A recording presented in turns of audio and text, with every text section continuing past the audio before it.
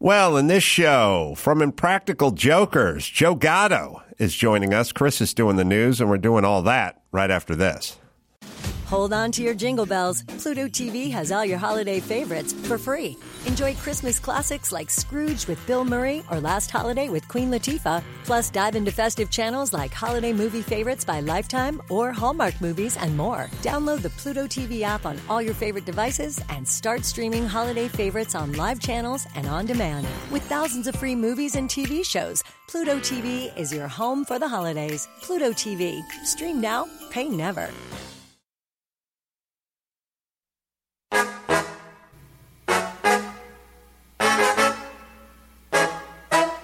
From Corolla One Studios in Glendale, California, this is The Adam Carolla Show. Adam's guest today, Joe Gatto. Plus, we'll do some news and trending topics with Chris Loxamana. And now, to him, everything is TLDR. Adam Carolla. Yeah, get it on. Got to get it on. The choice is going to mandate you get it on. Thanks for listening. Thanks for telling a friend. Joe Gatto is in the studio, and Practical Jokers, of course, for over a decade. The show that, I guess, snuck up on people and just became a sensation. Yeah, we caught him by surprise. Yeah, when my son was 11, he and every single one of his friends was just glued to Impractical Jokers. Yeah. And it was. I mean, I get the format. It's good. But there are a lot of other good formats out there, and this one just captured people. Yeah, it did. I mean, you guys were playing like Madison Square Garden and stuff. Like it crazy, right? Well, let's talk about that for a minute, then we'll get into more recent things. But how fast did it become big?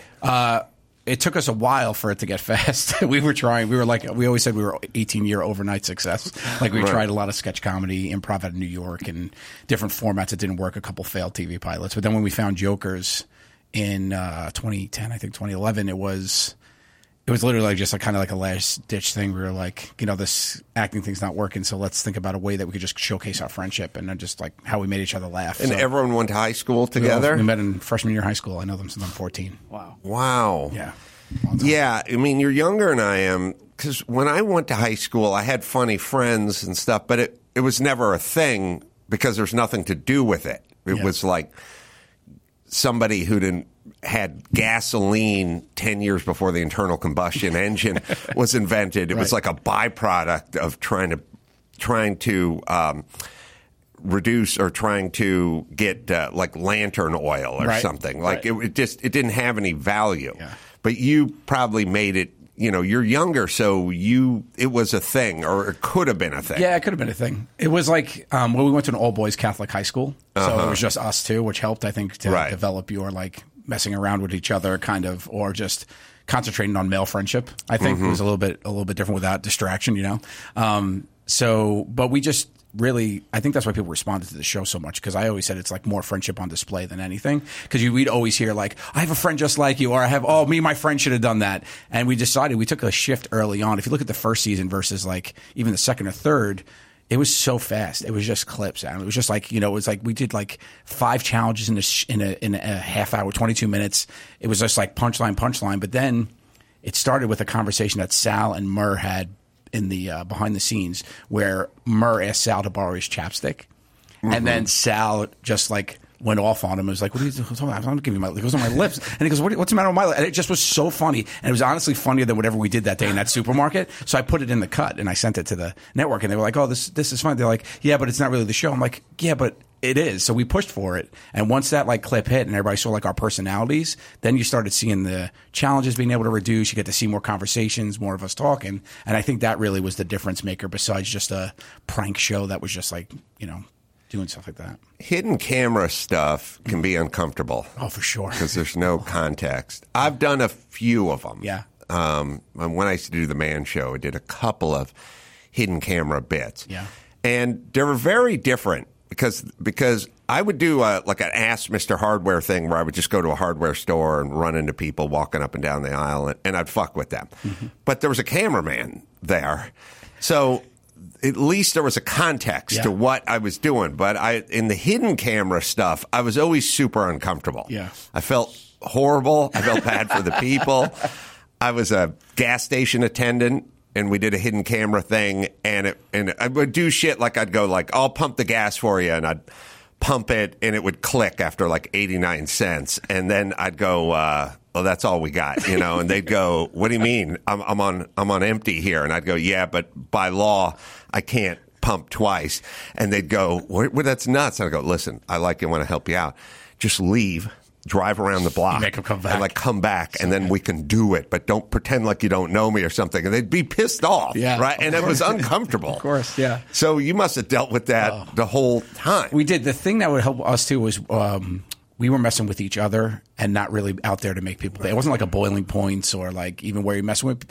Like we were our own marks. So like my friend was the one that was under the under the magnifying glass. So that helped to us. Like if we made people mad, it really wasn't working for us. We would say stuff like, they're getting mad. This isn't good. And we'd switch it up. Right. Because it really was about making us look like a fool. And we're in New York City, so everybody just thought we were crazy. On top of that, which always helped us in the corner. Yeah, the joke was always on you guys. Always. It had to be. It had to be. Because if it wasn't, then didn't feel like our show. We'd literally stop and be like, this isn't working. We rewrote stuff. Like when we had a thing where we decided we wanted to do something and it wasn't working, we'd cut, huddle up for a half hour, change it, and go back again.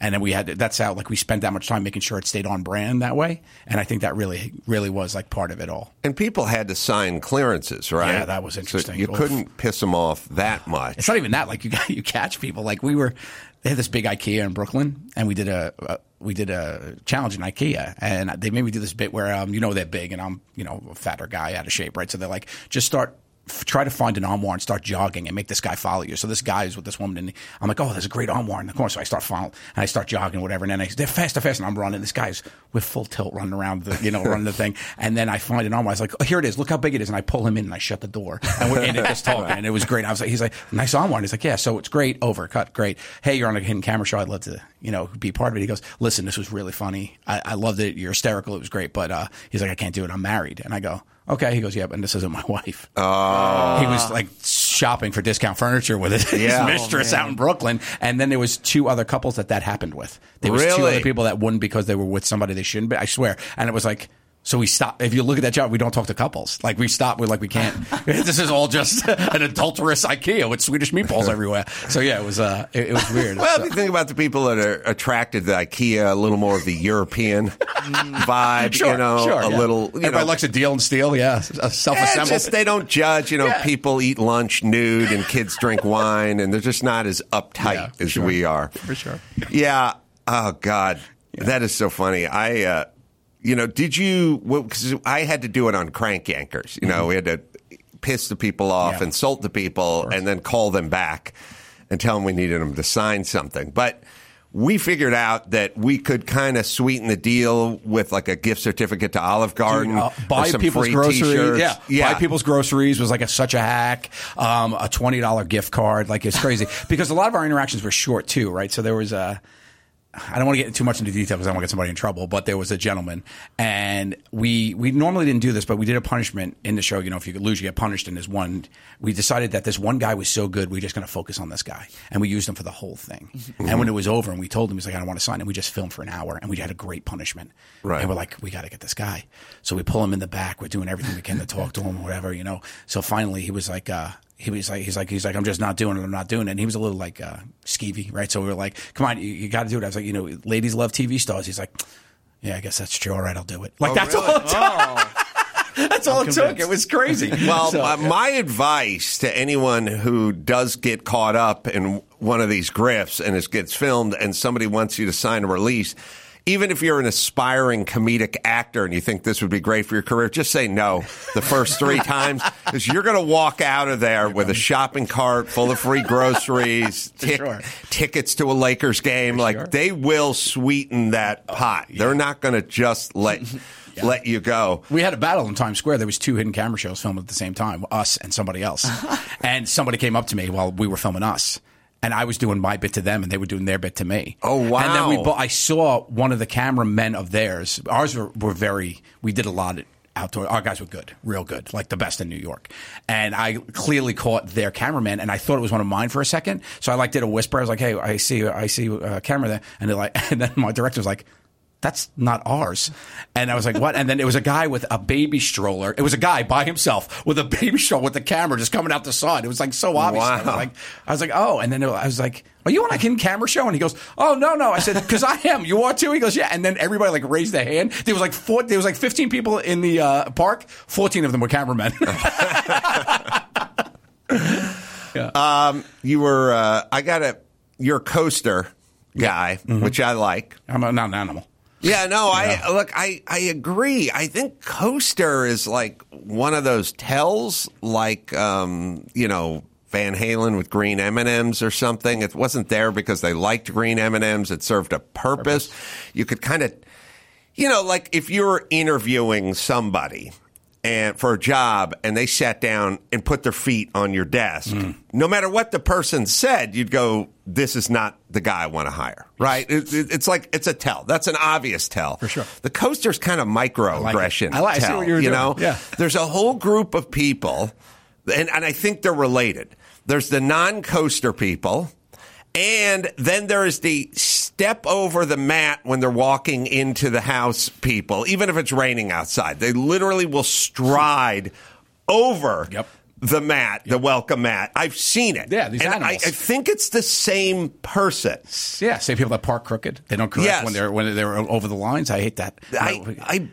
I don't considerate people. Well, they're very considerate of themselves. Yes. Oh, sure. But they're not golden rule people. Mm-hmm. Yeah, and there's a deeper ring of hell with the coaster people. There are the people that once provided the coaster still put the mug down next to the coaster. That's a slap to the face. That becomes a war crime. We have to get the Hague involved at that point. Thank you for coming. Shut the door behind you, you animal. Yes, there is the no coaster people, but that's excusable if it's not provided. But then there is the set next to. I do find like little things like that, like when you do a shared space, like you've done a lot of stuff in a shared space, if they don't rinse their cup. Cup rinse, like a symbol. I didn't mean to hit a nerve. I didn't want to get controversial here, guys. I'll leave it too long. A decade of cup rinsing discussions.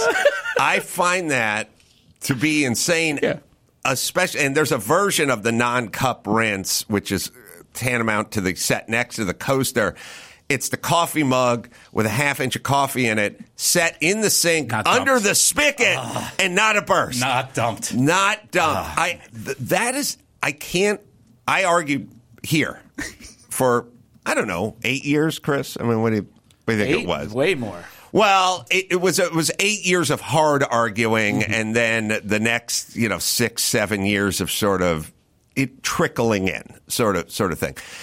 To the point where everyone here got their own mug with their own likeness on it because I couldn't sell my message as the owner of the building. We get a mug with our face on it. So you know. I couldn't sell that notion of rinsing your mug. Yeah. I don't know, and I'm utterly perplexed. I have no idea how it works. Yeah. To me, rinsing a mug with a little bit of coffee in the bottom of it is like hitting the plunger on a urinal. I like it. Yeah. Like it feels positive. It feels like I did something. Exactly. Yes, I have noted this. There's a circle, has a beginning, it has an end. It hits, it touches at some point, and the pulling down on the lever. Like when I go into an airport, there's a big pot of gold piss waiting for me. I'm like, I like the satisfaction of hitting the plunger. Yeah. Why not you? Yeah. Yeah. I like the satisfaction of the burst of sink water into the mug. Yeah. It feels satisfying. So when you guys had the mugs faces, was identity fraud going on? Were you stealing each other's mugs and just like setting people up? People take my mug all the time. Yeah, there's a lot of muggate going on around here. And then the worst thing ever, which is at some point I would show up.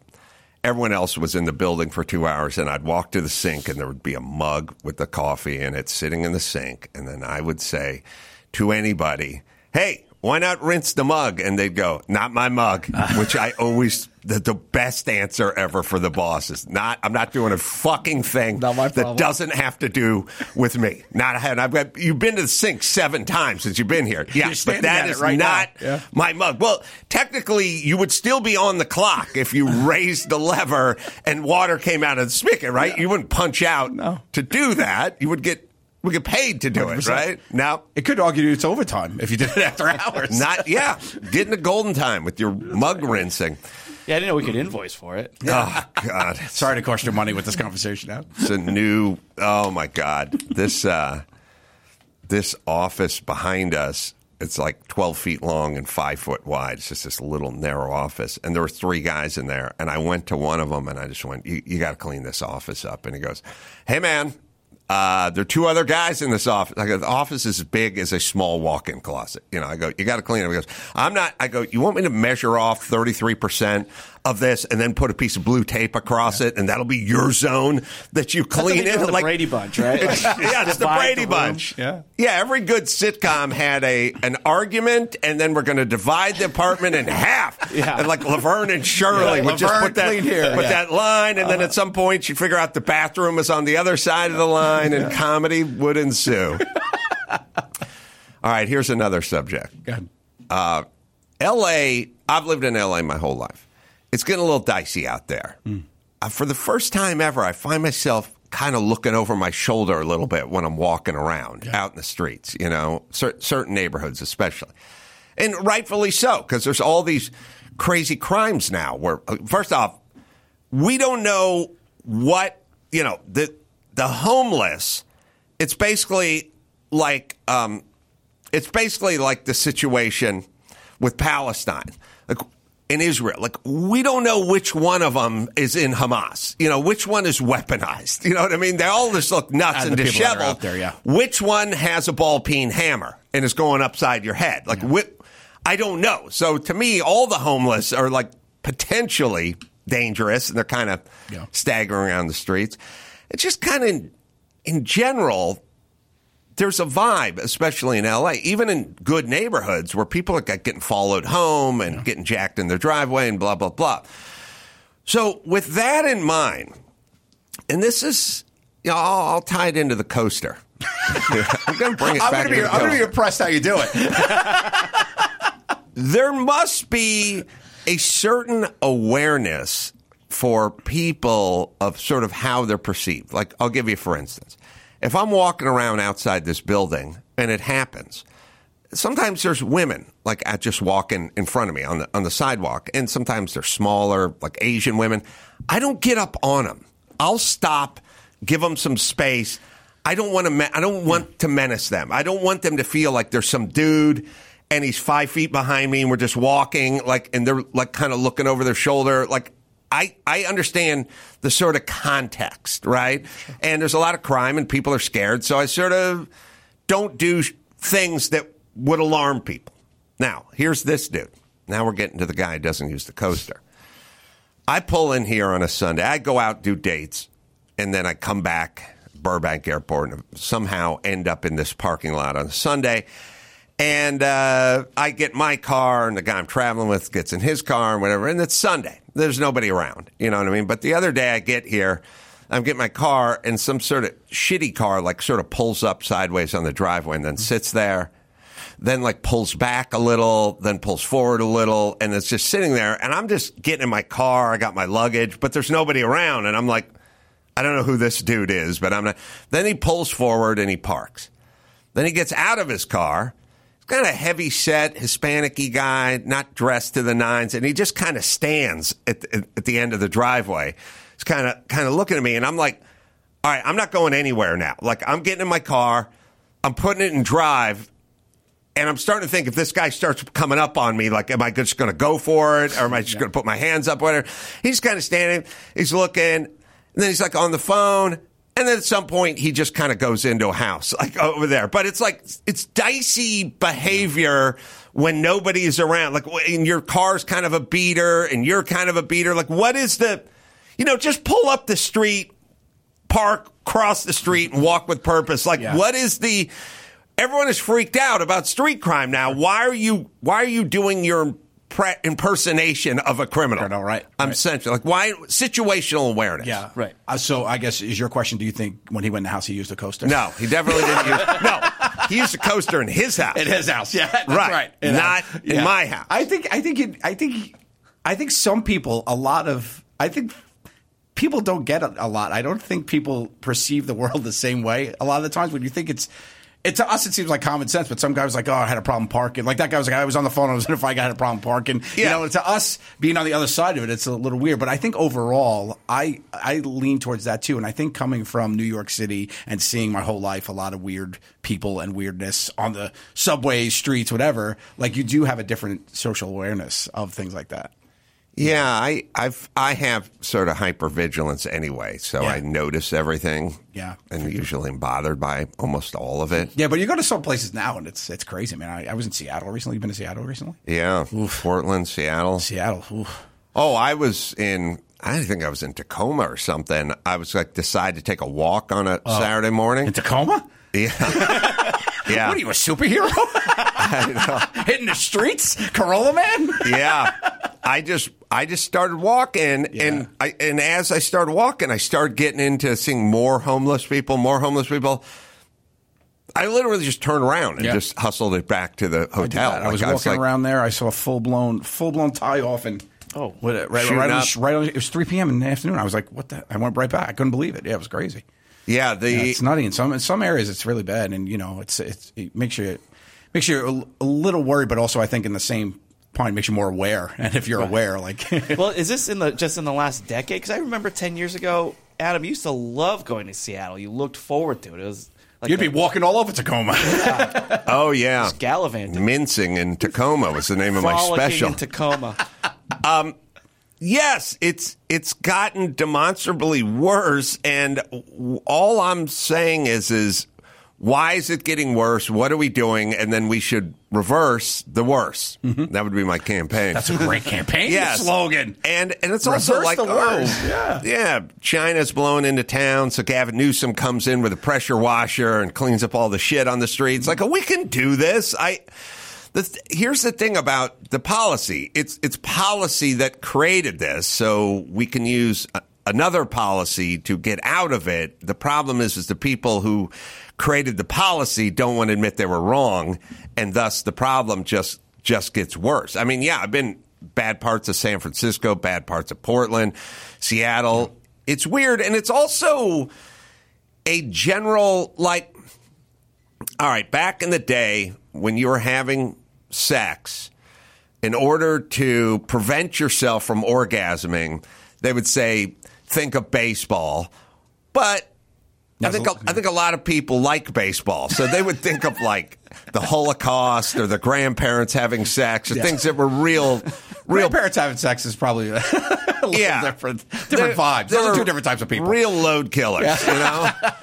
Well, what's the difference between that, you know, that's like sort of negative imagery kind of thing, and then just walking through Seattle, just seeing people walking in a circle looking for a place to die, you know, or somebody shooting up. Yeah. Like, if you're a 10-year-old kid, you got to be pretty fucking bummed out. Yeah. Like, I mean, I was just driving through downtown L.A. and stuff, and all the beat-up campers everywhere and garbage everywhere. It's like, it's hellscape-ish.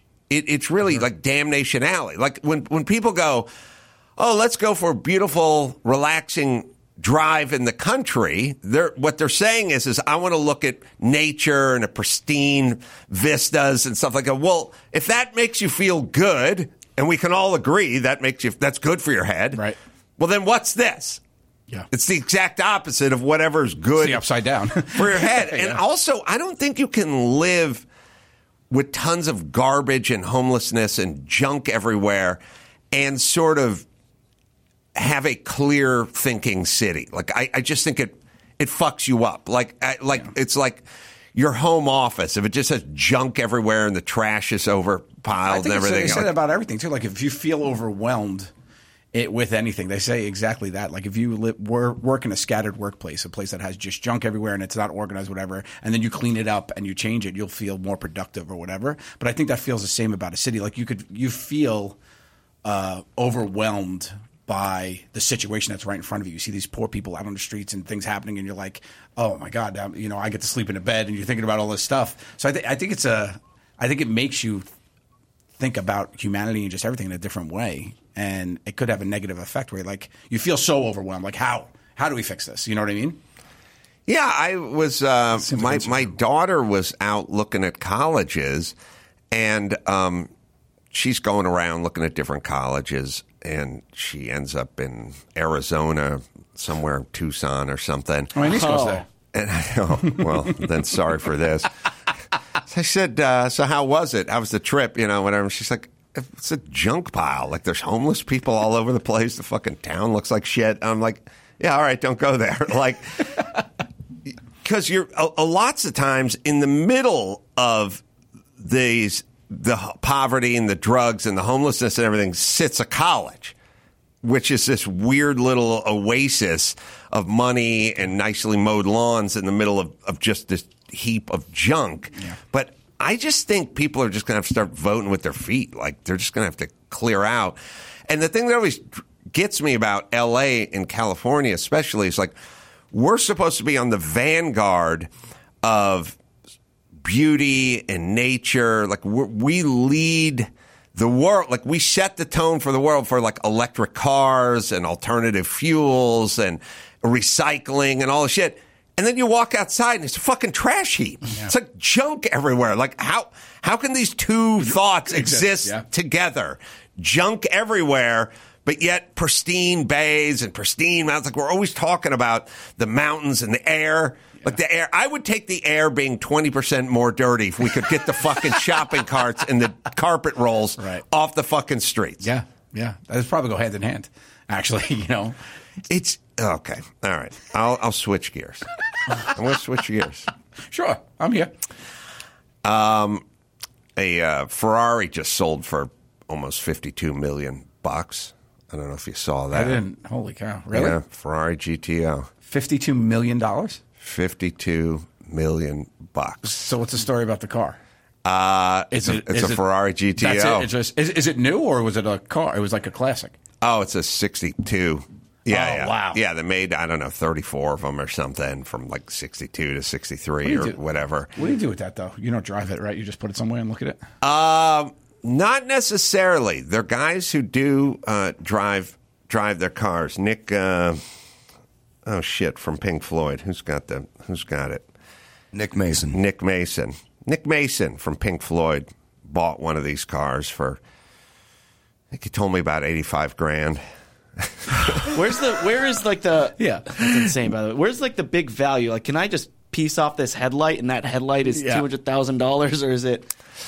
I suppose if you wanted to part the car out, not a Lego set. I wouldn't divvy it up. I wouldn't recommend parting the car out, but I wouldn't let that guy drive the car. But I would reckon if you parted it out, you could get up to maybe you could get $10 million, but you're not getting $52 million. Now, if you talk to Nick Mason, and I was just thinking about it the other day because I saw him, I interviewed him at Goodwood in England, and he had his car.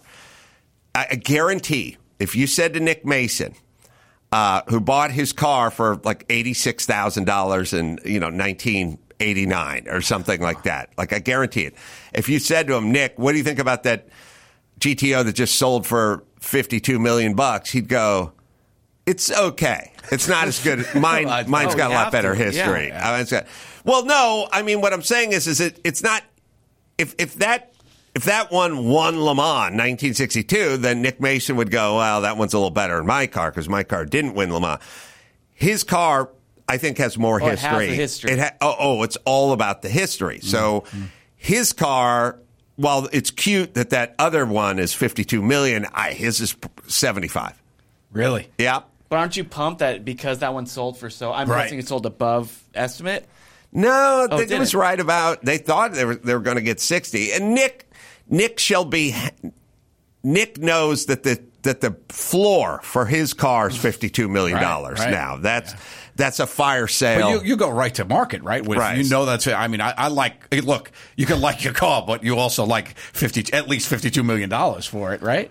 Like, you have to. Well, you sell, but you think about selling it. So think about Nick Mason. This car of his that he paid $87,000 for has gone up $1 million a year every year. Right. So why is this the year to sell it? Right. You know what I mean? Is he married? I don't know. What would his wife think? Right. Just him holding onto this car when she could have a vacation house in every country. Well, Dawson about could look it up, but I interviewed him. As I recall, he paid under 100, and it was somewhere in the 80s, and it was a while ago, but it wasn't that long ago. He has no leg to stand on about telling his wife to be on budget going to Target. Let's take it easy with the Amazon packages. She's like, all right, let's take it easy with your $52 million car. Yeah. Oh, Grubhub again, honey? There's a 10% service charge. I found a coupon for beef. Nick Mason bought the car for 35,000 euro, which translates to $43,000. Oh, my God. Get him on the phone. What year? Get him on the horn. And they're saying it's now worth $40 million. So that's a 10,000% increase. Well, you say now it's worth $40 million, but not that article's 2 years old, right? No, we're just pulling this straight from Google, but hang on. Yeah, let's see. Well, it's not worth 40 when the sister car just October sold 25th, 2023. Oh, October 25th. But this car just sold for 52. So Like a lesser version of this car. He ain't at 40. 40 ain't going to get it He done. just made $12 million because this guy spent $52 million. Isn't that crazy? And if you do the math from the I don't know what 80s did it say? Sorry, mid 80s, Dawson. I don't know what the year was, but let's try to do the math. 23 for inflation and stuff. Just for inflation. He bought it in 78. Oh, he bought it that long ago. Wow. Okay. So 80. So it's been 45 years. But he still made $1 million a year. Yeah. He's literally bought a car. I'd appreciate it to that. And it makes $1 million a year. That's how it works. But at that rate, can you even get rid of it now? Like, no. If you're just watching. So then, do you enjoy the value of this car as it increases, and you don't really get to? No. What do you do with it? What do you do with it? You take it to Goodwood. I know you take it to Goodwood and you press Adam Carolla, but you can't sell it now because it's just increasing in value, but you can't enjoy how much it's worth. Yeah. When we were at Goodwood, I walked by Nick Mason, and I was really excited, and I wanted to say hi to him, and I said, "Hey, Mr. Mason," and he just walked right by me. And I was talking to Parsons a few months later, and I told him the story, and he goes, "That's because you didn't call him Nick." Oh. You called him Mr. Mason. He thinks you're a servant. Oh. Well, the thing that's funny is he's over there at Goodwood with this car. They're taking it up the hill on the hill climb, and the guy who's driving it is a French driver who's, I don't know, does rallies. He's got a professional driver driving it. I swear to God, the guy's name, he's a French guy. His name is Nick Masson. It was like the same version of Nick. Yeah, it's like I am Nick Mason. Like if Nick Mason was doing a sketch and he put on a mustache and put a beret on. Hey, shall drive this car. Here's your baguette. Yeah. He's got a croissant. Yeah, like his wife would go, "You can't drive this car," and he'd go, "Let me get my French rally champion to drive." Hello, never seen him in the same place. My name is Nick Masson. He messes up at home and says, "Oui, oui." Oh, I'm busted. Yeah. I does he take it to Ralph's? No. Gelson's and Whole Foods only. He would never. Ralph's. He would never go to Ralph's. Yeah. It would get keyed at Ralph's. Kroger. Yeah, Kroger. Yeah, he'll go to Costco because they pump gas there and it's a little cheaper. Yeah, it was a really good deal. You get a good deal. You really got a penny pincher of $52 million. Well, okay. So Chris is asking, what do you do with the car? What would you do?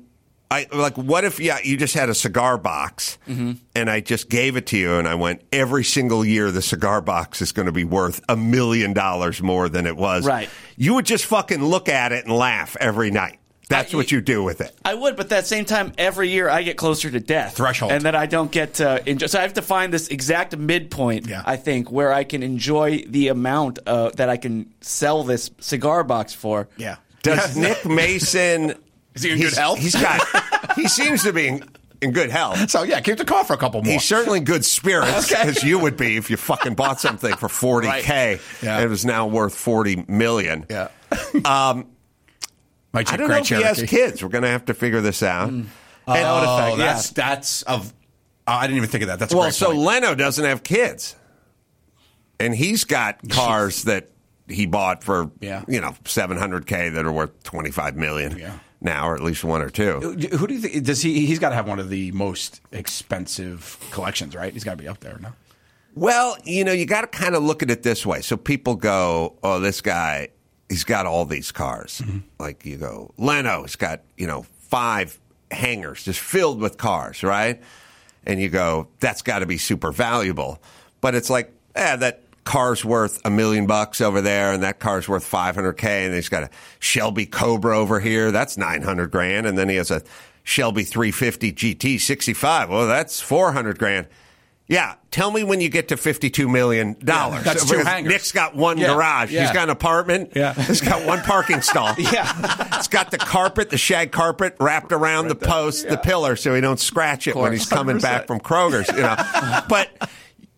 But Nick Mason would say, go walk around Jay Leno's garage and tell me how many cars you get to before you get to my one car. And the answer might be 62 cars. One hangar, yeah. Right. Now, Jay's also got some buku expensive stuff. But so a guy like Nick Mason, because he bought the right cars, may have 8 cars that are worth Leno's 165 cars. Right. Because this ain't all, Ralph Lauren's that way. This isn't all he's got in his stable. He bought some other vintage Ferraris back in the day, and those are multi-million. So he's got, 8 cars or 12 cars or whatever, but each one of them is multi-million. I was going to sell my wife's Jeep Grand Cherokee, but now I think I just might hang on to it in case. You never know. It is a 2010, so I don't want to brag, guys. I don't want to come out here touting my collection. Yeah, I don't know what else Nick has. Does he have kids? No kids, but he is married. Jay Leno and Nick Mason, like the possessors of the most expensive, have nowhere, no kid. I know what you're thinking. Yeah, heist. Ingratiate. No, I'm thinking sex. That heist. I'm thinking get in. Get in. All right. Yeah, something. And by the way, you don't have to give me the whole collection. Just break off. Give me a hubcap. Yeah. I'll be in it for a hubcap. Break off like a dome light or something. I'll be fine with that. I'll take a wiper blade. Not even the whole wiper. It's amazing. We got to find the name of the guy who drives Nick's car, because I swear to God, I'm not making it up that he has the French version name of this guy, because I interviewed him too, and it caused a little confusion. Do you have things that you're keeping that you're going to bequeath upon your kids at your death? Like you too, Joe? Like, I mean, are there things that in your mind that you're just thinking, I'm holding on to this? Not a major value. This was my dad's J. This is the piece of jewelry I got from my dad. Oh, really? Got a J. A J. So this was my dad's. My mom gave it to my dad on their 20th wedding anniversary or something like that. And so I took it. But my son's name is Remington, not Joe.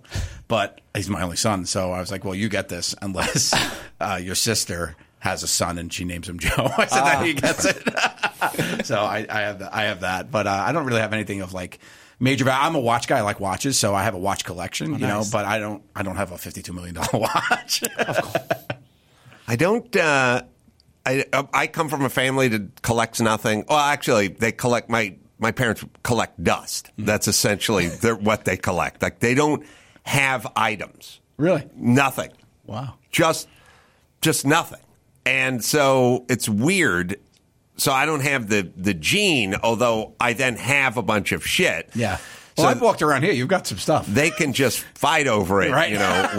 when I'm gone. But I come from a very rare family that has no keepsakes, no heirlooms. They don't like proof that they were alive, I think. Really? I think they try to deny it all when they get up there? I think when people collect a bunch of shit, take a lot of pictures, create things, they go, essentially say, I want proof that I existed. You know what I mean? Like when you write a book, you go, oh, that's proof I was alive. There's a book. It's a picture on it. It's me. It existed. And it could be handed to the great-grandchildren one day. If you want to know what a dick your great-grandfather was, just read chapter 2. Right. Like, I think about that all the time. With I basically got old on TV. Like I started Jokers, I was on TV for a decade, and you literally watched me in high definition, like get older. Like it's crazy. Like how if you look at the first, and then like the salt and pepper hair and stuff. And then now like with like podcasts and all this stuff, there's so many hours. I wish I had that about my dad. My dad passed when I was 19, and like it's just so weird to think that when I'm gone, my kids have hours, and you're in the same boat of just stuff of just my voice, hearing perspective points, any of that stuff. I think that's really cool. Yeah, but they're never going to listen to 10 minutes of it.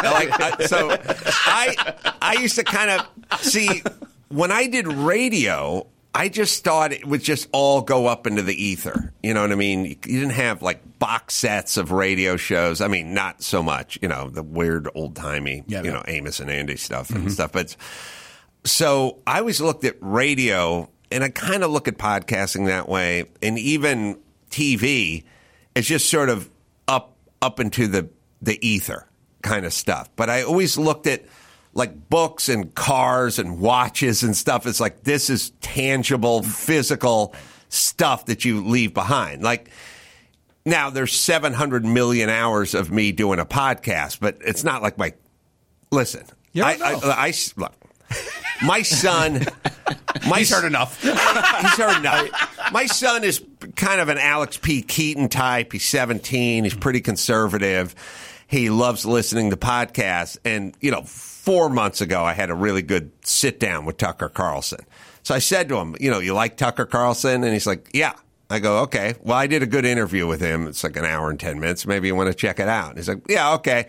He takes a walk every night for 2 hours and listens to podcasts. And Pink Floyd and whatever. Like 2 months ago, I was like, you check out me and Tucker? And he's like, no, I got around it. I was check like, out the Dick Mason drum solo. Yeah. Yeah. And then he comes back again, and each time he'd like come back from one of his walks with his earbuds in. And like a week ago, I was like, you got around to checking out me and Tucker? And he's like, not yet. And I'm like, all right, it's never going to happen. You're like in high school talking to the hot girl. We're fucking, hey, did you help with that homework? Yeah, we're done. Yeah, we're done. The window's closed. It's painted shut. If you're not going to listen to it in the first 4 months, you're just not going to do it. So the chances of him being in his 40s and wanting to go over my entire collection is very rare. You don't know, though. He might be looking for some sage advice from his father who may or may not be there with him, but he just might want to dig in. You don't know. All right. Well, let's pretend he's listening to this. Okay, so I would tell him, Sonny. Give it Go ahead. No, I would say, Impractical Jokers guy's not going to listen to me, but he loves you. You tell him something. You've got great taste. What can I tell you? Give him some life lessons. Life sucks. Suck harder. Get out there and do what you got to do. Surround yourself with some people that make you better, and just live each day as best you can. The suck harder part sounded a little gay. Could we tweak that a little bit? I'll come back to it. He said what he said. Let's circle it around. Yeah, even suck better might even. That doesn't really work. All right, but Impractical Jokers guy, keep telling him stuff. Let's see, because he could be in his 40s listening to this right now. Yeah. Okay. Well, if he's in his 40s right now, you think this is the one he listens to? He doesn't listen to Tucker Carlson. He starts with this one. He could have gone through the whole canon and worked his way up to this one. Is what I'm saying. All right. So what I'm saying is, right now, that you have to realize the influence you have on the people around you and that love you and respect you. Could be your children, if you have children at this point. Could be your wife. Could be your siblings. And you need to know that we're all proud of you. Yeah, the Impractical Joker guy is very proud of you, and I think you've turned out splendidly. And you got to look in that mirror, pick yourself up by the bootstraps, and get out there and just do good things. Because we're all counting on you from the grave. Because I'll be gone at this point. He's 40. Yeah. All right. Well, let me dig in a little here. Go ahead. Get it, Dad. Get a job. Fight to keep it. Floss. It's important. Yeah, it's not all some weird emotional journey. There is some practical. Yeah, but at 40, shit in there. 40, if he hasn't been flossing, he's fucked. He's got full dentures already. I got to floss later in life. Is it you find I made a move later in life, like some guys find religion in prison. That's what I did with flossing. In prison? Well, I didn't find flossing in prison. I'm just using that as an example. All right, we should take a break.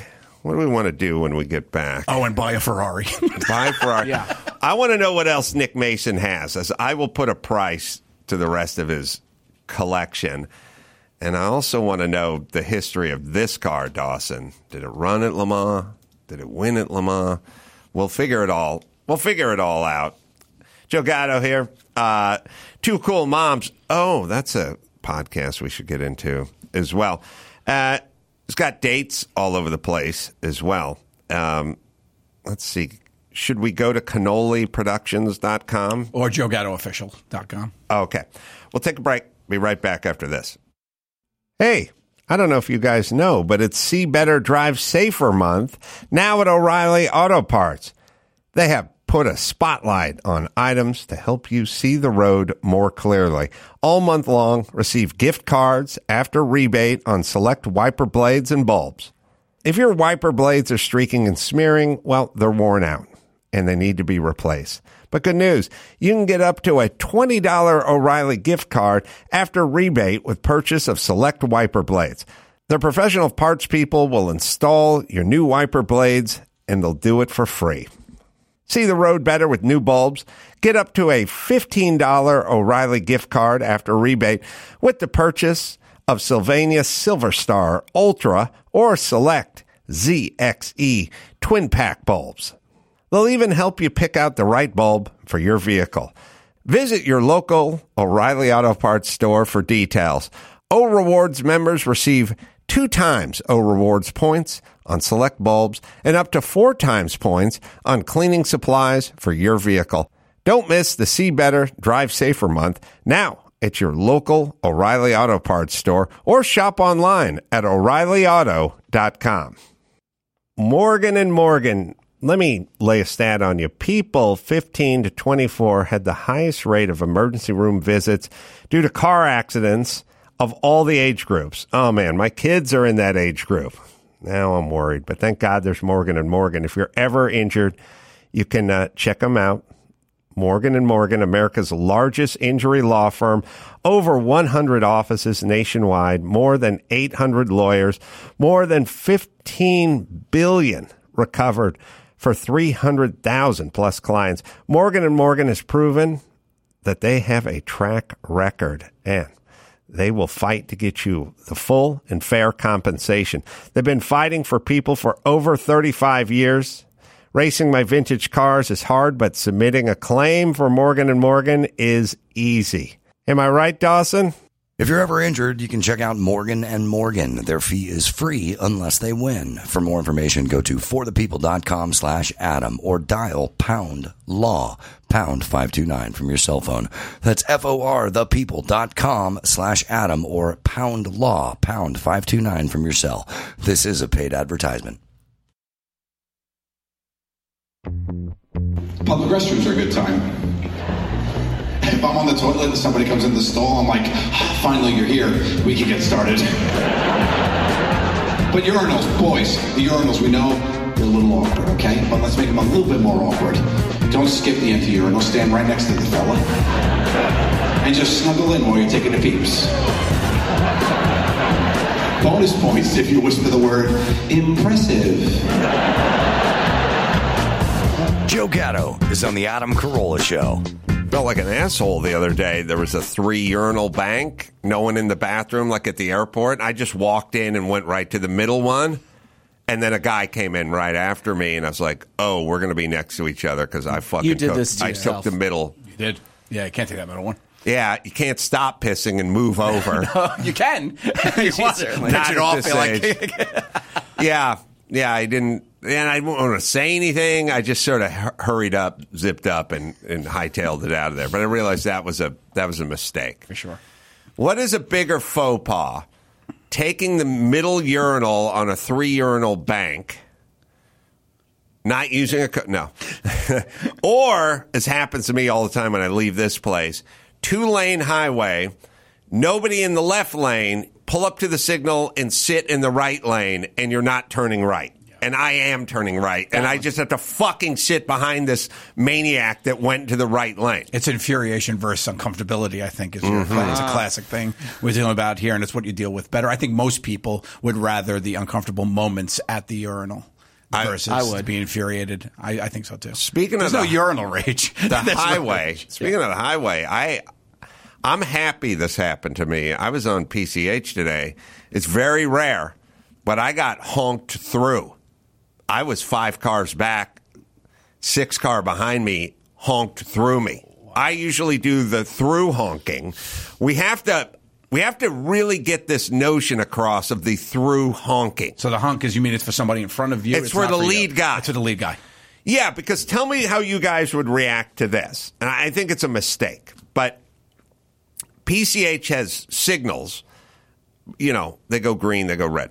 But there's a couple of crosswalk areas that just have the flashing red. Yeah. Now, the flashing red means stop. It's a stop sign, right? It's a stop sign. Yeah. But then you can go. Mm-hmm. But this particular flashing red doesn't have one flashing red. It has 2 next to each other, just a foot apart, and they go bing, bing, bing, right, left, right, left, like a right, railroad? Left. It just feels different. Yeah. And even 5 cars back, I'm like, is that stop sign, or are we waiting for this thing to Are we about to jump in on double change? dutch? Yeah. Like double dutch like you're doing on the outside. And I was just sitting there looking at it, and the guy behind me, who I knew was a wily Malibu veteran because he was driving a G-Wagon. The G-Wagons are they are the preferred form of transportation for all douchebags and like Kardashians. The G-Wagon is a fucking ridiculous. It's like, would you like it's basically like saying, would you like a $32,000 Jeep that we charge you $118,000 for? And you go, yes. I'll take it. I want a G-Wagon. Yeah. There's nothing that thing does any better than, if any Lexus SUV, any Audi SUV or whatever. It's just for douchebags. And they're littered all over Malibu because Malibu is a place for people that are douchebags and they have money and they're not looking for like maximum value out of anything. They just want to be seen pulling up at Nobu in their G-Wagon. And the guy behind me was the G-Wagon. So I knew it was old school Malibu, and he's the guy who honked through because he knows this. And I then honked. Yeah, you pick it back. Yes, you got to daisy chain the honk. Yeah, right. When I honk through people, there's a guy in the fucking lead lane. He's not turning right. There is, on PCH, you can turn right. There's a whole lane for you to merge. This fucker's not going. I'm 4 cars back. I honk, and the guy in front of me goes, "What do you want from me?" A honk. You honk.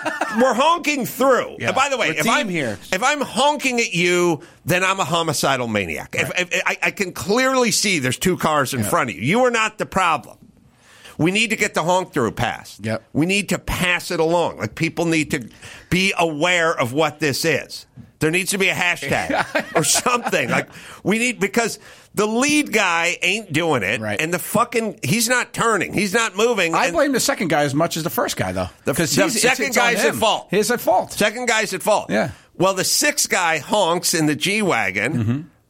He honks through me. I honk, and we immediately take off. It will work. Yeah. The honk, and it was still 4 cars back. Yeah. Honked right through. You have to do that. Are you in the situation when you're driving and someone messes up and you're about to pass them, you have to look at them? No, I have. There's certain things that are, pardon the pun, in my rearview mirror. Yeah. Like I cut in front of somebody the other day, which I don't really look at as cutting in front of, which is I put my signal on. Oh, so they knew. And I put the signal on for, 1,000 feet, and then at some point I slide in front of the guy because he's not slowing down or speeding up, and then he gives the what the fuck. Mm-hmm. But I'm like, well, I had the signal on. He gives me the what the fuck, the honk, and the finger. Oh, you got the trifecta. I got the fucking tri-tip. Yeah. You got the whole package. I got the finger. Yeah, he threw the bird in you. And the fucking finger. Oh, man. And I was like, I liked it. Yeah. Old school. Yeah. You felt respect. You felt respect for that guy. You had me at the honk. Yeah. And then also, I knew what I was doing. Right. I saw you. I got to get the fuck off the freeway. You're not speeding up or slowing down. So I signaled for a while, and then I started moving over. I know it caught you by surprise, but I wasn't surprised by it. I knew what I was doing. You should have been surprised if you had your blinker off for that long, too. I got the finger. Oh, man. We don't do the finger so much. You don't get it. It's a dying art. I would like to say, to, like, the mayor and the city council and everything, like in the 70s. I'd like to go back and say to them, LA's going to become a hellscape. There's going to be junkies everywhere. There's going to be garbage everywhere. People are going to be like literally robbing trains and robbing, Uber drivers and jacking people in their driveway. And it's going to be a shit show. It's going to be garbage everywhere. Taxes going to be through the roof. People are going to be fleeing. But there is one good thing. We pretty much eliminated the bird on the freeway. We pretty much eliminated people doing the fuck you. Got it. It's gone. That is a piece of good news. There's graffiti everywhere. There's homeless everywhere. There's death and despair everywhere, and you will not be safe to walk through downtown LA. And by the way, the homeless shit, that ain't going to be Skid Row. That's where it was in the 70s. It's going to be in the San Fernando Valley. It's going to be everywhere. But there is good news. And that news is people are they stop throwing the bird. Yeah. And they'd go, well, good. Maybe they become more evolved, more civil. And I'd be like, no, they're scared to get shot. It's with purpose. People haven't evolved. Yes. We're fucking scared that some guy in a fucking Ram Dooley's coming up behind them with people definitely haven't stopped because they're better. They've stopped because everyone thinks they're going to just get fucking shot or road raged or retaliation. Not worth Got it. Worse. Yeah. I think throwing the bird is down like 79%. For sure. Do you know the last time you threw the bird out? I don't do it anymore. But do you remember the last time you birded somebody? I'm sorry. That was not the way to answer that question. You're right. I should have known better. Oh, I don't know if you know it under mine. I literally, it was January 17th, 1989. Mine was June 8th, 2017. You know what it is. June 8th, 2017. It's the last time I remember it so much because I was in a Whole Foods. My wife was pregnant with our son, and she had a craving for something, so I had to get it. And I went into Whole Foods, and she's in the car. My daughter was screaming, and I was like, let me just go get it for you. She was like crying. So I run in, and I'm trying to get out of Whole Foods quick.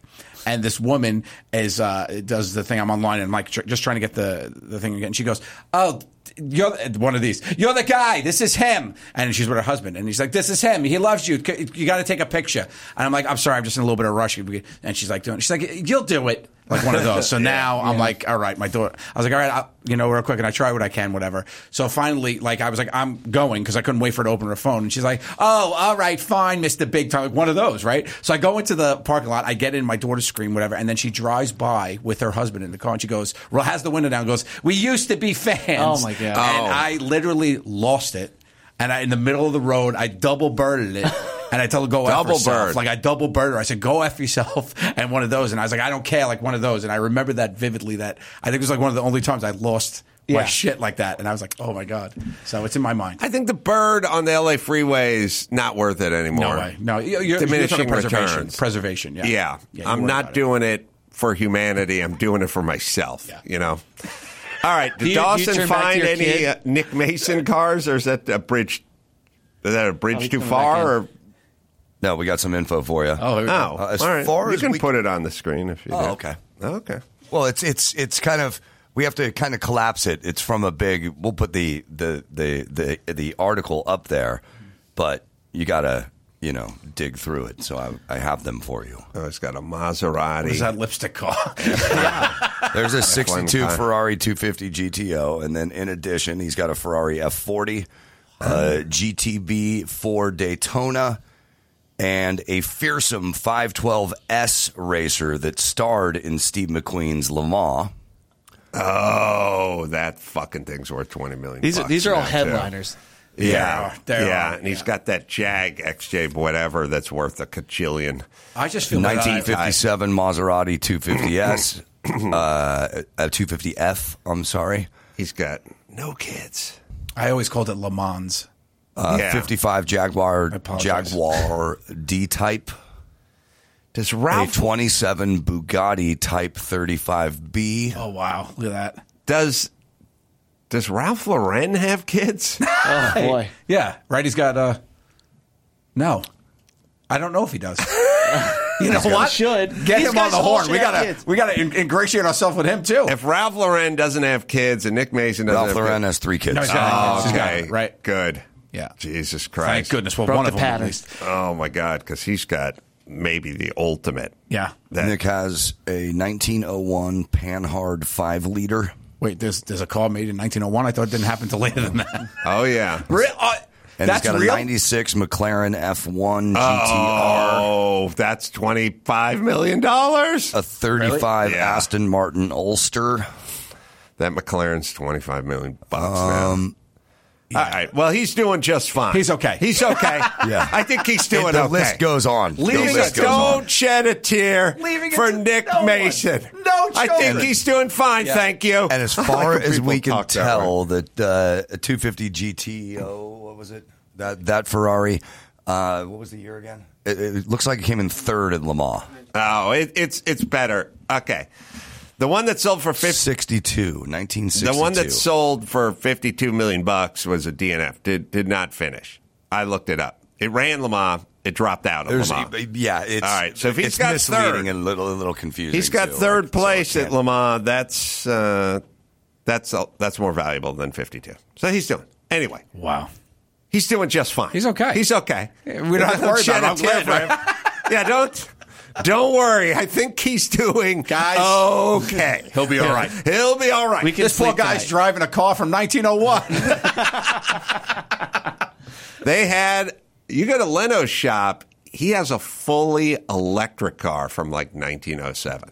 No way. Yes. Really? Yes. Holy cow. They had that? They had electric cars, and like Al Gore's great-great-grandfather traversed the California highways. Its range is 30 feet. Yeah. Yeah. Well, it's as far as the cord will go. Yeah. So you can get a 50-footer.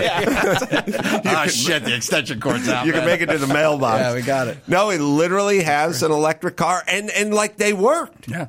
This shit worked back. I mean, it is kind of weird and nutty how, even though it seemed like we were so far away, like you look at an airplane from that era and look at a modern airplane now, but they had electric cars, and the electric cars worked. Yeah.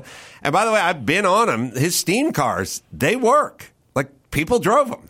Like, it seems like such a crazed novelty now that just shows up at the homecoming parade. Right, Well, right. we got to make it once around the track of the football field without Don't put overheating. too heavy on it.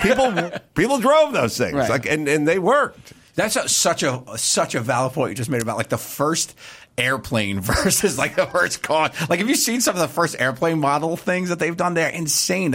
People thought that would work, and the balls of these people just jump off cliffs in these things and see if they would work. That's crazy.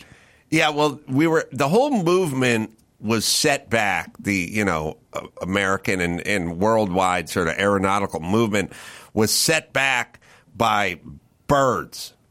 Birds ruined it because every young designer, dreamer, inventor, engineer, he just stared out the window at birds, and the birds flapped their wings. That's how we do So it. they go.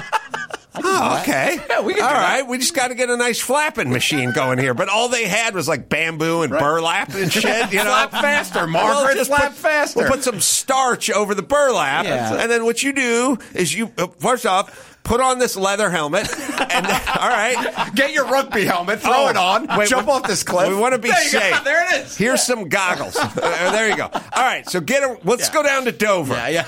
Okay. Get a running start. Throw yourself off the cliff, and make sure and flap. You gotta flap. Sammy, we're going to use your brother. He runs a little faster than you, so Right. he's going to take the first go at it. Yeah, and you probably got 20 pounds on him too. So you make sure you flap. So everything was some sort of flapping device. The delusional balls on this guy to think that was going to work. He's standing at a cliff, but basically he's holding like a cardboard box that's been unfolded. Birds fucked us up. They did, man. threw us off the scent. They got us going in the wrong direction. You're right. And it made sense because the only thing that flew 1889 was a bird. Right. Or butterfly or something, and you just have to look at it and go, well, if I want to fly, I know how. I got a flap. I got a flap. Devil's advocate, though, the fish didn't fuck the submarine. Oh, yeah, you're right. The fish. The fish didn't fuck the submarine up the way the bird did, for that. I never thought about that. That's heavy. That's heavy, man. Sorry. So if your son's listening, it's things like that you want to ponder. No, the fish inspired the submarine. So fish are inspiring and birds could fuck off is what we're saying. Well, they don't like us. They shit everywhere. They attack our cats. We live in their toilet. We live in their toilet. We do. We live in a giant bird toilet. That's it. Yeah, they're horrible. Yeah. They're not even nice to fish. No. They'll snatch them right out of the sea. Two terrible pets, too, though. Like a bird and a fish are the two least. Yeah, so the flapping, I think the flapping if there was a bird that swam. No, a bird that had the tail that spun around like a propeller. Roadrunner. Yeah, like just propelled them when they put their wings out and fixed. That would have worked. We would have been on flight a lot earlier. 1700s, late That's 1700s. Right. Mm-hmm. All right, we'll take a break. What do you got, Chris? You got some stories? Yeah. All right, we'll do that. We'll come back. We'll do that right after this. Hold on to your jingle bells. Pluto TV has all your holiday favorites for free. Enjoy our season's greetings category with 9 holiday channels, including holiday movie favorites by Lifetime, Festive Fireplace, Holiday Lights, and Hallmark movies and more. Download the Pluto TV app on all your favorite devices and start streaming holiday favorites on live channels and on demand. With thousands of free movies and TV shows, Pluto TV is your home for the holidays. Pluto TV. Stream now, pay never. Let me tell you about Angie Homeowners. You know, it's a lot of work to own a home. Whether it's everyday maintenance, repairs, or dream projects, it can be hard to even know where to start. All you need is Angie, your home for everything home. Find a skilled local pro who will deliver quality and experience. Over 20 years of home service experience. Bring them your project online or with the Angie app. Answer a few questions and Angie handles the rest. Look, you're busy. You don't have time to do all this stuff. Let Angie handle it. Take care of just about any home project in just a few taps. Download the free Angie mobile app today or visit online. Visit Angie.com. That's ANGI.com. ANGI.com. That's Angie. Let them do all the heavy lifting. You're about to hear a preview of one of my favorite stories on the Jordan Harbinger Show with Megan Phelps-Roper. She used to belong to one of the most hateful religious cults in America, the Westboro Baptist Church. She was born into this church and later escaped. To hear her tell the story firsthand is really incredible. I started protesting when I was 5 years old. Even at that first picket, there was a sign that said, "Gays are worthy of death." So God hates fags is what Westboro's message that we became known for. We were the good guys, and everyone outside the church was evil and going to hell, and we had the only message that would bring the world any hope. We had to go and warn people. These terrible things are happening, and if you want this pain to stop, then you have to change, because God isn't going to change. It brings me incredible sadness to think about now. I can't do this forever. And then that email came in, and we left. For more with Megan, including the details of her harrowing experience, check out episode 302 of The Jordan Harbinger Show.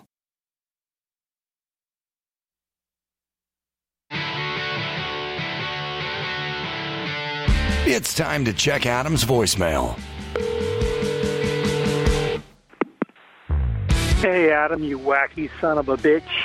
Hey, want to get your thoughts on who's the worst person? The person who's driving and never uses their blinker, or the person that's in front of you with the light and the light changes and then they turn their blinker on? Which one's the biggest a-hole? You can leave us a message at 888-634-1744. I think it's the latent blinker user because you've proven to me you know how to use it now. You just don't use it for what we need it for.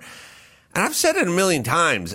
They could just put it up on the big freeway signs out here. Use your blinker. They could do it for 6 months, and they would say, we will cite people who don't use their blinkers, and then everyone would use their blinkers, and that would be that. Yeah. But we won't do that. Yeah. We won't even do the most basic of what makes sense. We will not engage in that. Like, it's an easy thing. I bet if people use their blinkers consistently, like everyone used their blinkers consistently, you would probably cut down on 41% of accidents, like on the freeway, because a lot of them are just guys changing lanes and people don't see them, or maybe you cut it down 20%, whatever it is. It definitely comes down. Yeah, it would make an impact, and it would help with traffic flow and something like that. So everybody has a device in their car with a blinker, and everyone could use their blinker, but many don't. So we could remind them, and then we could sort of incentivize them to do it by saying, if a CHP guy sees you change lanes without your blinker, then you're going to get cited for it. But people don't use it, and they don't use it with impunity. Like, nobody has thoughts about it. Right. And it would solve problems, speed up traffic, and may save a life or two. Yep. We will not share that information with the public. we won't do it. Now, what we will do is we'll write click it or ticket, which is already built into your car. So we already have a device in the car that's going off, blinking, if you don't put your seatbelt on. So we don't need that. It's built into the car. We also have another thing that's built into the car. It's called a turn signal, and you won't fucking use it. Yeah. But our message never gets to the turn signal. Why? But why? Why? I have said, I've been in sound for 25 years. I've been on the radio for 25 years. I was like, I want to talk to the guys who do this, the sign. I want to talk to them about it. It's like, you can't, whatever. It's like, why not? Why can't they take a suggestion? Why? It's insane. I put it on the automobile people, though. Like, because if you make a turn without using your blinker, the same way that you don't fasten your seatbelt, if they do that annoying chime, you don't think that would do it? Because that is what makes people buckle their seatbelt. It's not the flashing light. It's that incessant ding, ding, ding, right? Yes, so, like, course. if you make, let's say, 3. One's an emergency, one you forget, but the third time you do it, you're just an asshole, and you need to be reminded. I'm fine with building it into cars. Yeah. I got no problems with it, but this is Los Angeles. Like, people drive cars that are 20 years old all the time. It's going to be a minute till we catch up. It's going to be a minute till we catch up. I would say, let's just make it a crusade. Okay. They do it. This is your purpose? Well, is this a part of your campaign? No. Here's what it is. It's my coffee mug thing. It's like, if you fucks can't do this, what else are you fucking up? Like, this is such a low threshold. Yeah. We do it. Look, every year there's a fucking drought in California. And then every year there's a big campaign. Don't hose down your driveway. Don't wash your car in the driveway. Use the broom. You know what I mean? Don't do this. Don't refill your swimming pool. Like, drink. Don't drink water. Don't hydrate. Let your plants die. No, but plant perennials that aren't, that are for the climate they're in and stuff. They hit you hard with it. And then they go check the numbers and they go, we saved 28% more water because people didn't. And they go, if you're fucking hosing your driveway down instead of sweeping your driveway down, neighbor will drop a dime on you. Guy's going to show up from the fucking city. And people stop. They get the message. Yeah. They don't do it. We could do that with signals. We could do it. Yeah. We just won't. We won't. That's the ding, ding, ding. That's the neighbor. Yeah. All right, sorry. I can't wrap my mind around it. I can't. It's like, we're so fucking dumb. It's the easiest. Okay. All right, I'm done. I just want to go into one city council meeting. Just fucking one. We just got what that the too. fuck are we doing? What are you doing? Who's in charge of the fucking sign? Who does this? Who puts it up there? Ugh. Slow for the cone zone. I know. And now the holidays are coming around. So you don't like the holidays? No. That's a shocker. I thought you'd be such a cheerful fellow. How dare you? I fucking love the holidays. Really? Oh, okay, good. I love the holidays. Listen, I like the holidays. The holidays mean the sign reads, don't get on Santa's naughty list. Put your seatbelt on. Now the themed of the same message. Put other people first. That we already know about. Got it.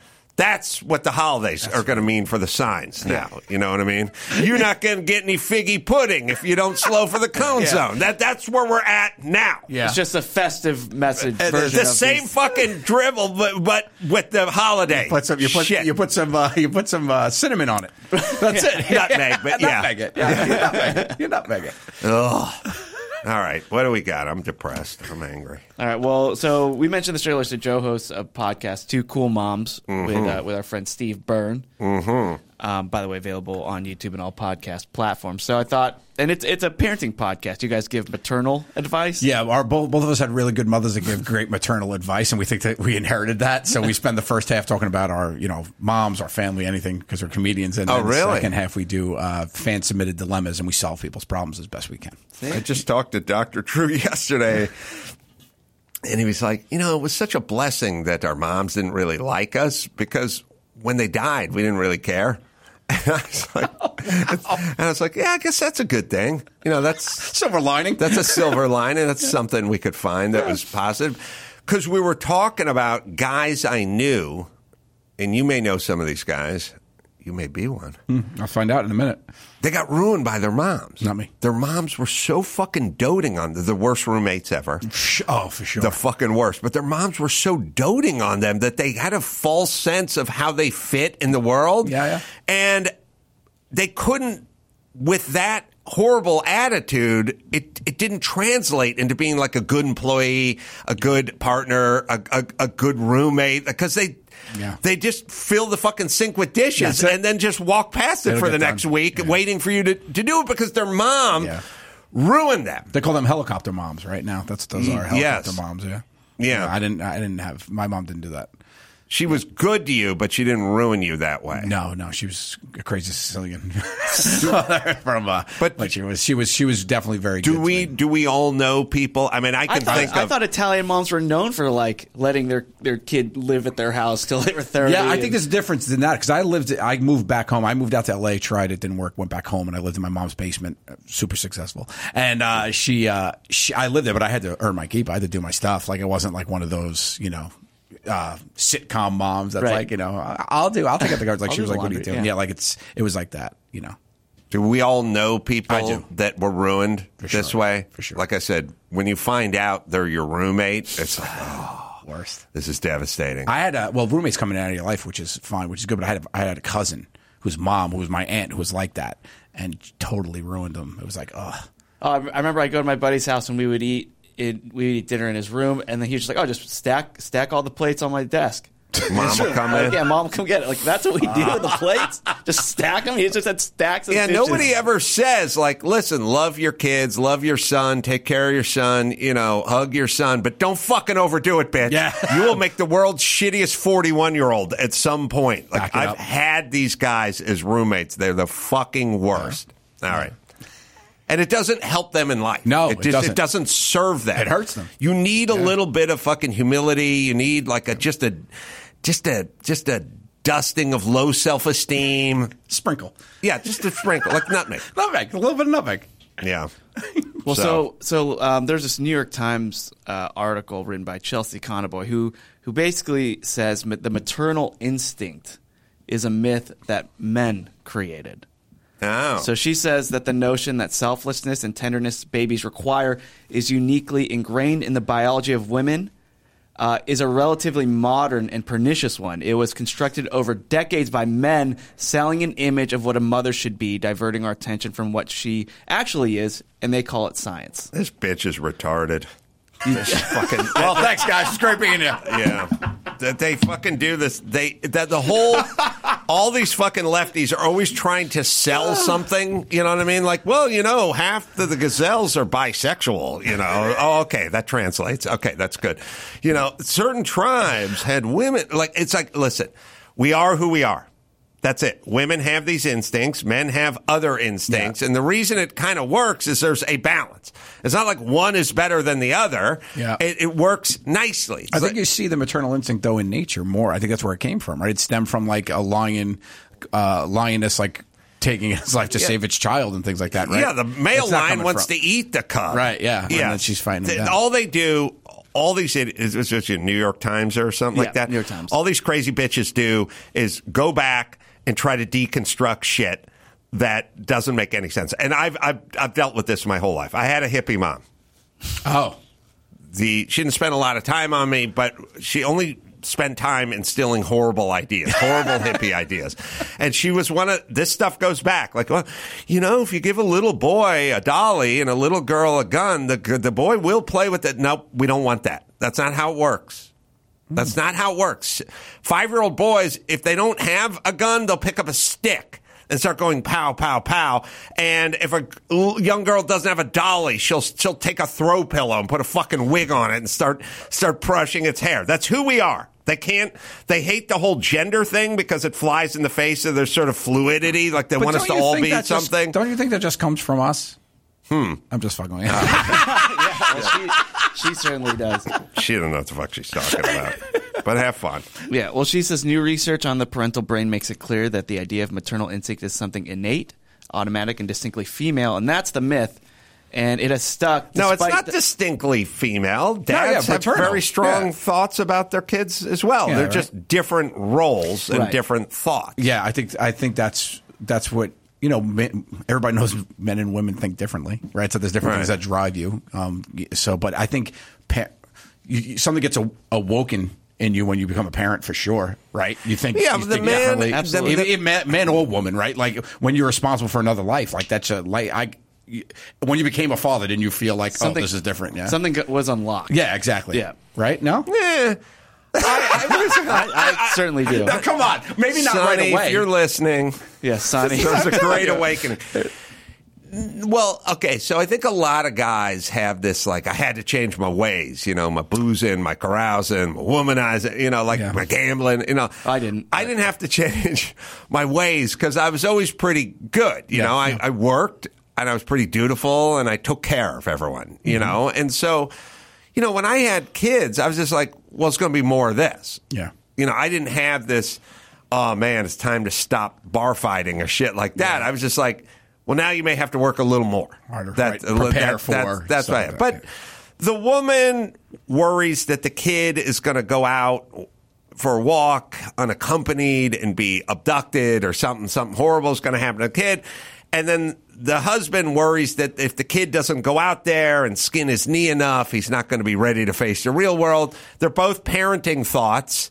They're just kind of from different perspectives. Yeah. And that's why male and female end up working out as the sort of model for raising a kid. Right. Well, actually, and there's new research that shows that gay parents are actually really great parents, but they say it's because they wanted to be parents, right? So do you believe that? Oh, yeah. There's a drive for it. There's a drive, like, they're yearning to be parents. Well, also, both your dads have a convertible. I mean, that's got to be awesome. Yeah, $104 million. Just everyone else right now stuffed in a minivan. Right. Nick Mason and Nick Masson. Nick Masson have $104 million. You're worth it already. You're coming. Dawson, did you find out Nick Masson's name? No. Yeah. Just find out who drives Nick Mason's. But I can't. We're still looking. Really? I hope it's Nick Masson.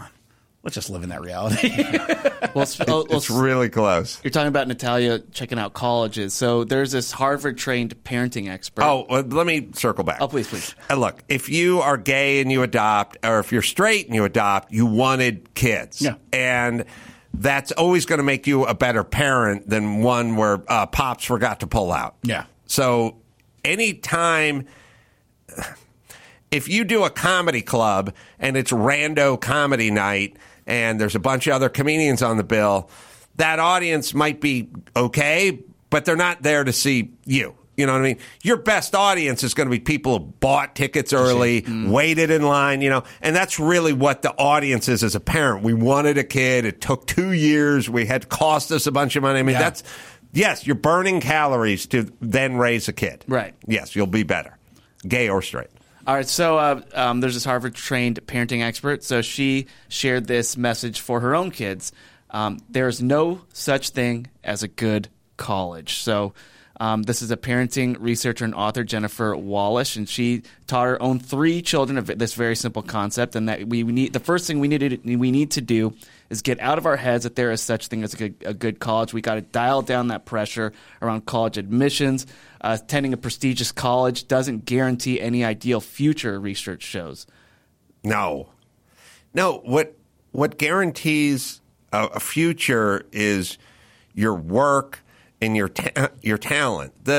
where you went to college is, good for a first date, maybe. But I know, but that's also a dated thing, I think. I think when we were coming into the professional world 20, 30 years ago, for sure, you got into a different pile if you went to Yale.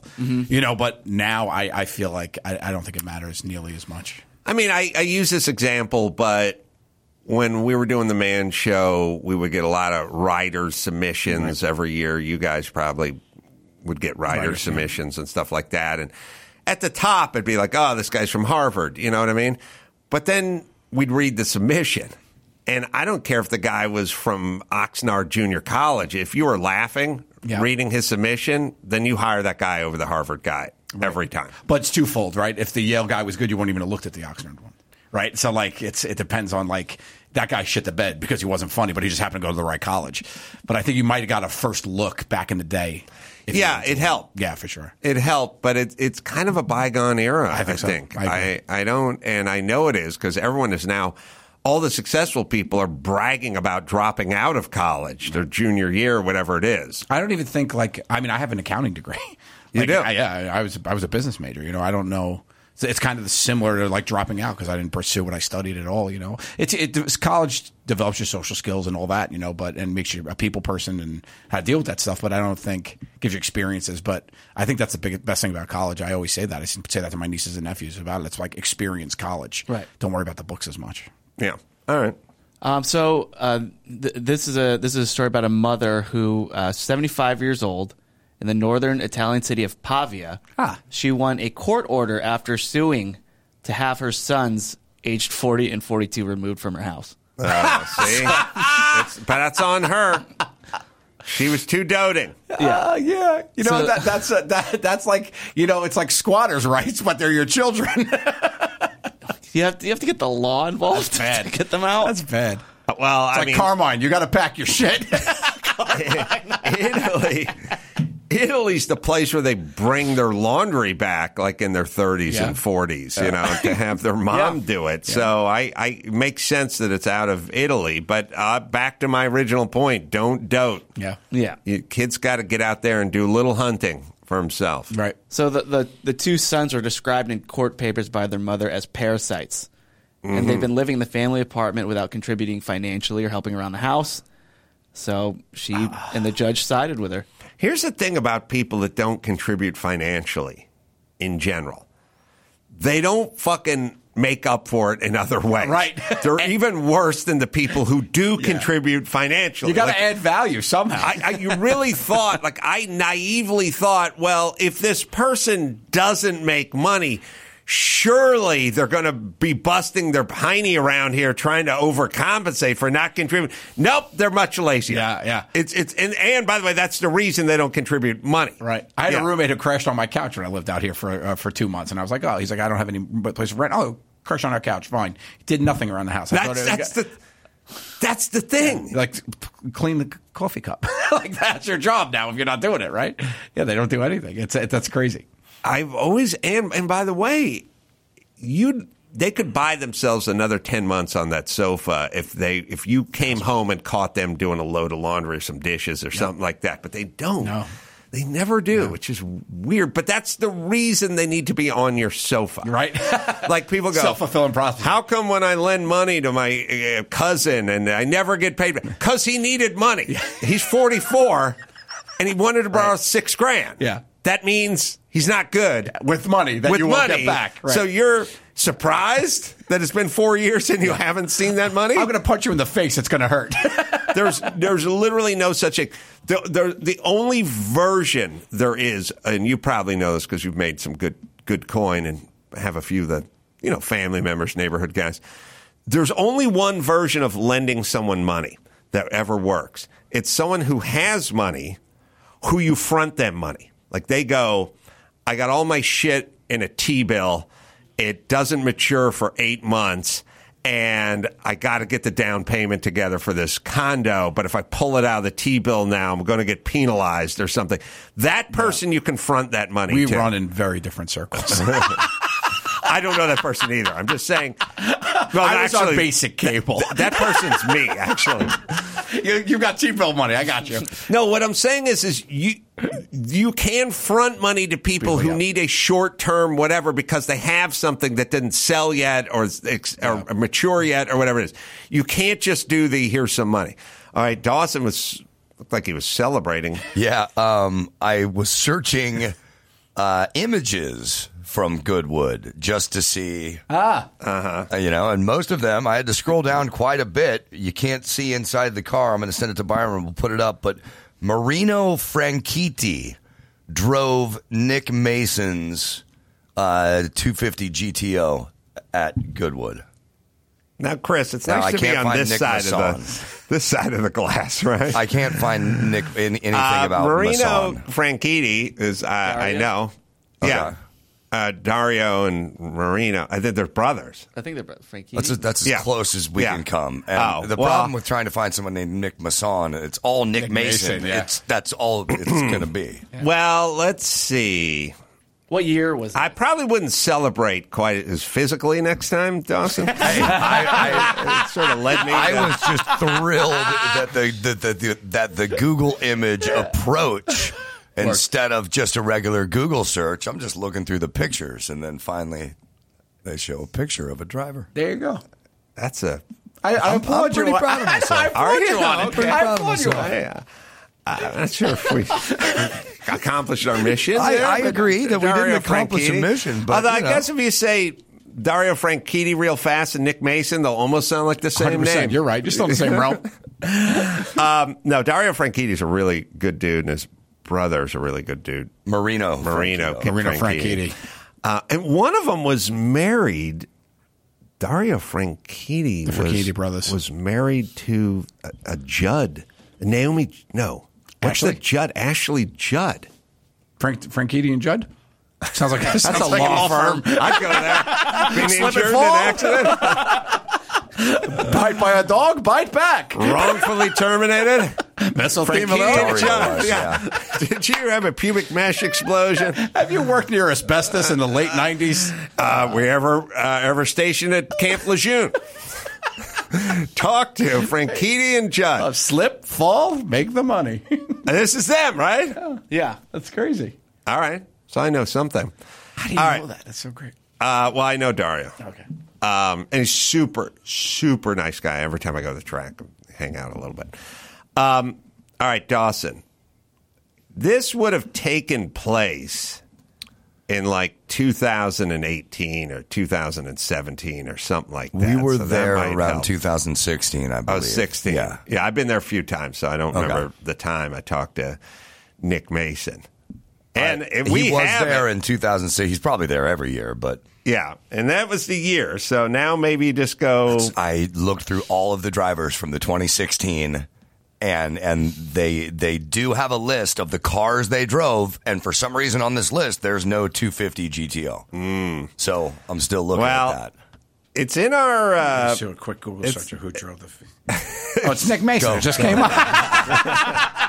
Nick Masson. Nick Masson. It just came up. What are you talking about? Now it could have been like Nicholas Masson or something like that. Anyway, let's we'll do one more, Chris. Now Chris is looking. I feel like it's got to be somewhere, but I'll tell you where it is. It's Adam Carolla Goes Racing. Basically, I interviewed the guy. Oh my God, I didn't, but I. Speaking of, Dawson, you better hope Chris didn't just find it. No, I didn't. But Marino Franchitti is married to Holly Mason, daughter of Nick Mason. What? My mind is exploding here. That's what is where going got on? The ride. Huh. So that's where I got the ride. Coincidentally, sat at a red light and didn't make a right turn and got honked through. Didn't use a coaster. Put in French. I'll tell you what. Google in French race car driver Nicholas Masson or something, and see if something comes up. Because the guy had to have his bona fides, or Nick Mason wouldn't have let him drive his $50 million car. You're not giving that to any valet guy. Nick went to the go-kart track. Who's got a red coat on? Come here, take this. Found a guy, looked pretty good behind the wheel. Yeah. Yeah, nothing comes up from that. Oh, man. All right. Well, I'll have to search. I will scrub through our archive at some point because I interviewed the guy. I remember thinking that, too. I remember you mentioning it. Yeah, I did. Maybe you were just calling him the wrong name, Adam. Yeah. He just called him Nick Mason. He thought you were doing a bit. He's like, oh, all right. All right, one more. All right. So there's this teen mom. Like she's famous for the show Teen Mom, I think. But so she posts this picture of her kid on Instagram that a lot of people are commenting on, really just to show her kid's nails. Oh wait, we gotta. Oh, there he is, Minasan. We just put up the. Yeah, we found Nicholas. him. Oh, we can't verify, but that's a French race car driver who was at Minasan. Goodwood. Yeah, that's him. That's me. Yeah. Yeah. Hey, Yeah, now you celebrate. You did it. What the hell was that? You found the right answer, and you were like so humdrum about it. You should have been firing off confetti cannons in there, taking your shirt off, and like dry humping the chair. I've been burned enough times when I thought I had it. Like that was the most unimpressive moment of glory I've ever seen. It's like you just won the New York City Marathon. Oh, when he found Dario Franchitti, he was out of his mind. Yeah, Marino. Who's married to Holly Mason, the second daughter of Nick Mason. Wait, I thought Nick Mason didn't have kids. Didn't have kids, I know. I don't know how. We got that. That's the whole web is unraveled to this whole episode. Right. He has two daughters. Yeah, so his name Holly is and Chloe Mason. Minasan. Yes. But when one guy's named Nick Mason and the other guy's name is Nick Mason, or however he says it French, I'm like, you got the fucking same guy. You did. Driving the car. Now, how did you find it? You went French race car driver, Nicholas Minasan or Mason or something that sounded like it? Yeah, they were spelling it's Minasan, but French, it could be one syllable. Right. Yeah. That's how you found it. Smith right? in French. Nick Smith. All right, now we found it. All right. We did it. All right. Well, good job, guys. All right, I feel like we should wrap it on I that. know. was a win. That's a win. That's a victory. That's what we want to do. Take our victory lap. There we go. Yeah, Nick Minasan and Nick Mason. All right. Oh, let's see. Where's my plugs for you, Joe? The podcast, Two Cool Moms. Yep. And you can get that wherever you find finer podcasts with our friend Steve Byrne, who's just the nicest. He's the best. I love him. The best. Such a great dude. He's a great dude. Yeah, he's such a genuine, really nice guy. Funny, too. Yeah. Also, dates all over the place. Yeah. And we can just go to Joe Gatto. We can go to JoeGattoOfficial.com, yeah. And CannoliProductions.com. Well, you can go there too, but Joe Gatto Official is easy to remember. Yeah, but I'm playing the Beacon in New York City, which I'm psyched about, on January 20th. Oh, that's beautiful. Yeah, so I'm really excited about that. Well, this was good for me. Vegas. Vegas. You're doing 2 shows at the Kimmel Club. Rancho Mirage, second show added.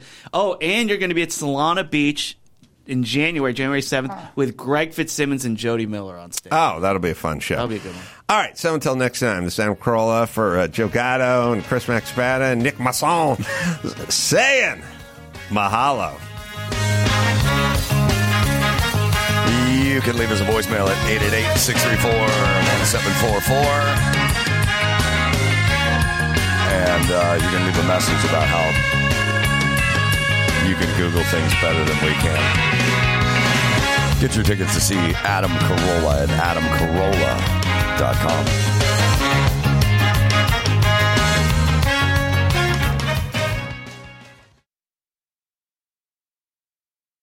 Hold on to your jingle bells. Pluto TV has all your holiday favorites for free. Enjoy Christmas classics like Scrooge with Bill Murray or Last Holiday with Queen Latifah. Plus, dive into festive channels like holiday movie favorites by Lifetime or Hallmark movies and more. Download the Pluto TV app on all your favorite devices and start streaming holiday favorites on live channels and on demand. With thousands of free movies and TV shows, Pluto TV is your home for the holidays. Pluto TV. Stream now, pay never. Hold on to your jingle bells. Pluto TV has all your holiday favorites for free. Enjoy our season's greetings category with 9 holiday channels, including holiday movie favorites by Lifetime, Festive Fireplace, Holiday Lights, and Hallmark movies and more. Download the Pluto TV app on all your favorite devices and start streaming holiday favorites on live channels and on demand. With thousands of free movies and TV shows, Pluto TV is your home for the holidays. Pluto TV. Stream now, pay never.